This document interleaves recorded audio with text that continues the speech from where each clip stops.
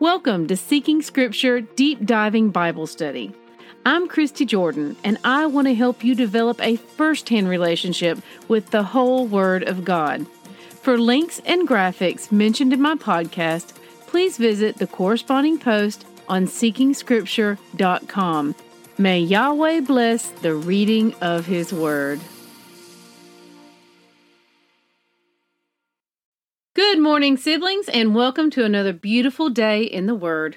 Today's readings are 1 Kings, chapters 12 through 14. Rabbit trails. Pay very careful attention to what takes place in our readings today. Like all Scripture, it is vitally important and applicable to our lives. First, the lowdown. So y'all, here's what's happening. Yahweh has split the tribes of Israel. Now, in keeping with his promise to David, he's going to keep Judah under the rule of Solomon and his successors. However, the rest of Israel will be ruled by a series of other kings. So, for the next while, we will be reading about two kingdoms and their rulers, Israel and its kings, and Judah and its kings. I have a couple of charts that will make this easier to track and keep up with.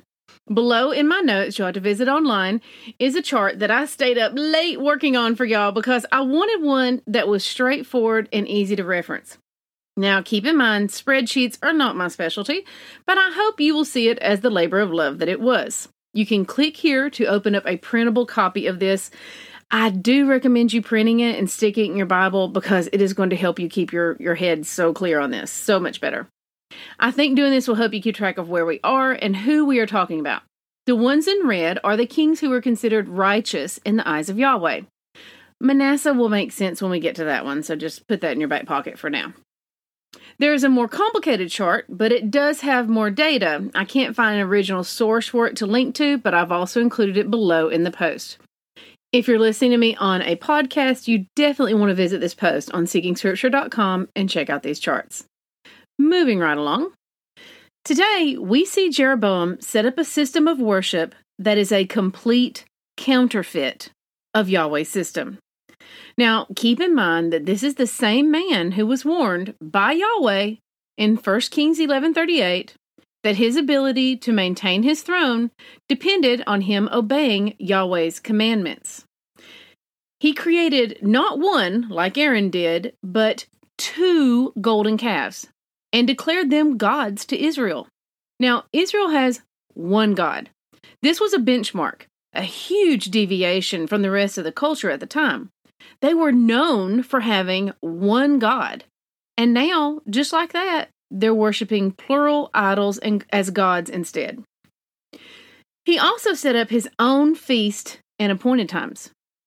He made temples, which were not consecrated to Yahweh in any way, and he created his own counterfeit priest system from among the people, whom we are explicitly told are not Levites, which is the only priest system that Yahweh had ordained. His system was a complete counterfeit of Yahweh's because it was modeled after it.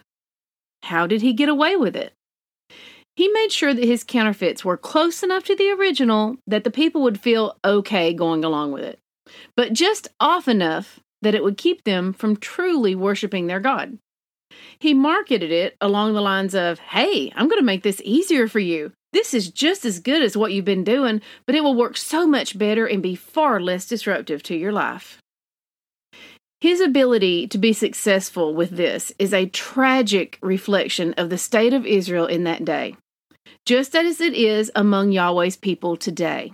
In fact, we are told the path is narrow and few will find it. Based on that, we can safely assume this is the way with the majority of Yahweh's people today. Now, how could Yahweh's chosen people not recognize a counterfeit? They didn't know the original. That statement deserves a pause and a moment of silence. Why did Jeroboam go to such extremes to create a counterfeit faith? He tells us, out of fear that if the people continued in Yahweh's ways, they would eventually return to him in their hearts. 1 Kings 12, verses 26 through 27. Think about it. We won't recognize a counterfeit if we don't know the original. Now, in doing this, he broke so many commandments, we can't even go into them all. But I want to add in some words from our Messiah, spoken from his famous Sermon on the Mount, about how he feels regarding those who would lead others astray. Matthew 5:19 reads, "So then, whoever breaks one of the least of these commandments and teaches others to do likewise will be called least in the kingdom of heaven. But whoever practices and teaches them will be called great in the kingdom of heaven." Yahweh sends a warning to Jeroboam in 1 Kings 13. Now, we aren't told the name of the man that was sent to deliver God's warning. He is simply referred to as a man of Yahweh. What a title to strive for. When he delivered his news and then subsequently healed Jeroboam, make sure you read this chapter.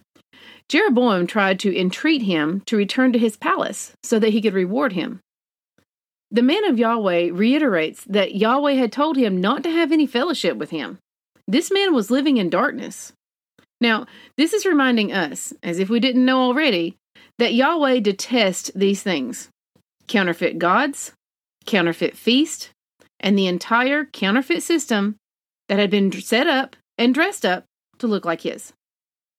Imagine this was designed to trick his people into going against his commandments, into not living according to his word. Of course he's going to detest that.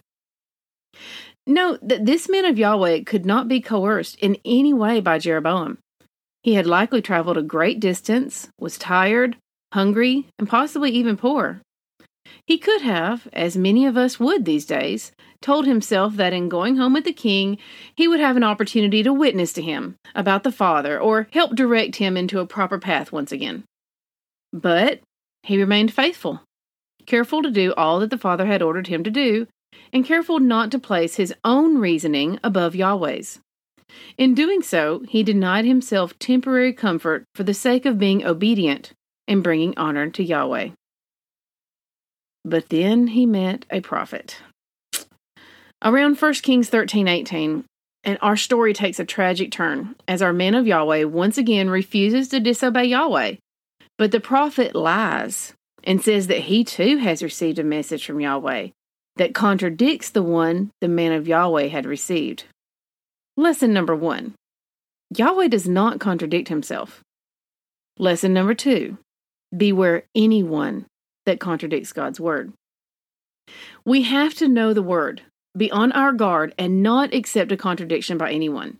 We, as knowers of the word, will have no excuse if we do, and we bring dire consequences upon ourselves, just as this man of Yahweh did.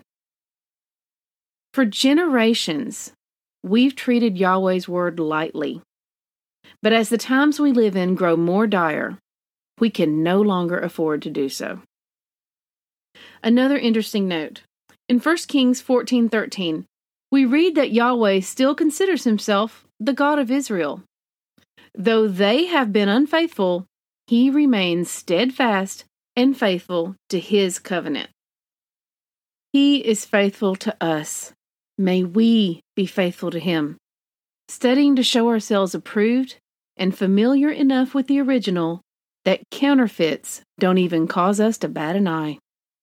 Test everything. Hold tight to what is good.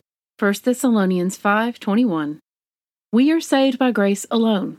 Obedience is not the root of our salvation, but it is the fruit. I hope you forgive my passionate reading of the notes today, but I think you can understand why this strikes my heart so strongly and resonates so deeply in my spirit. May Yahweh bless the reading of his word. I love y'all. Bye-bye.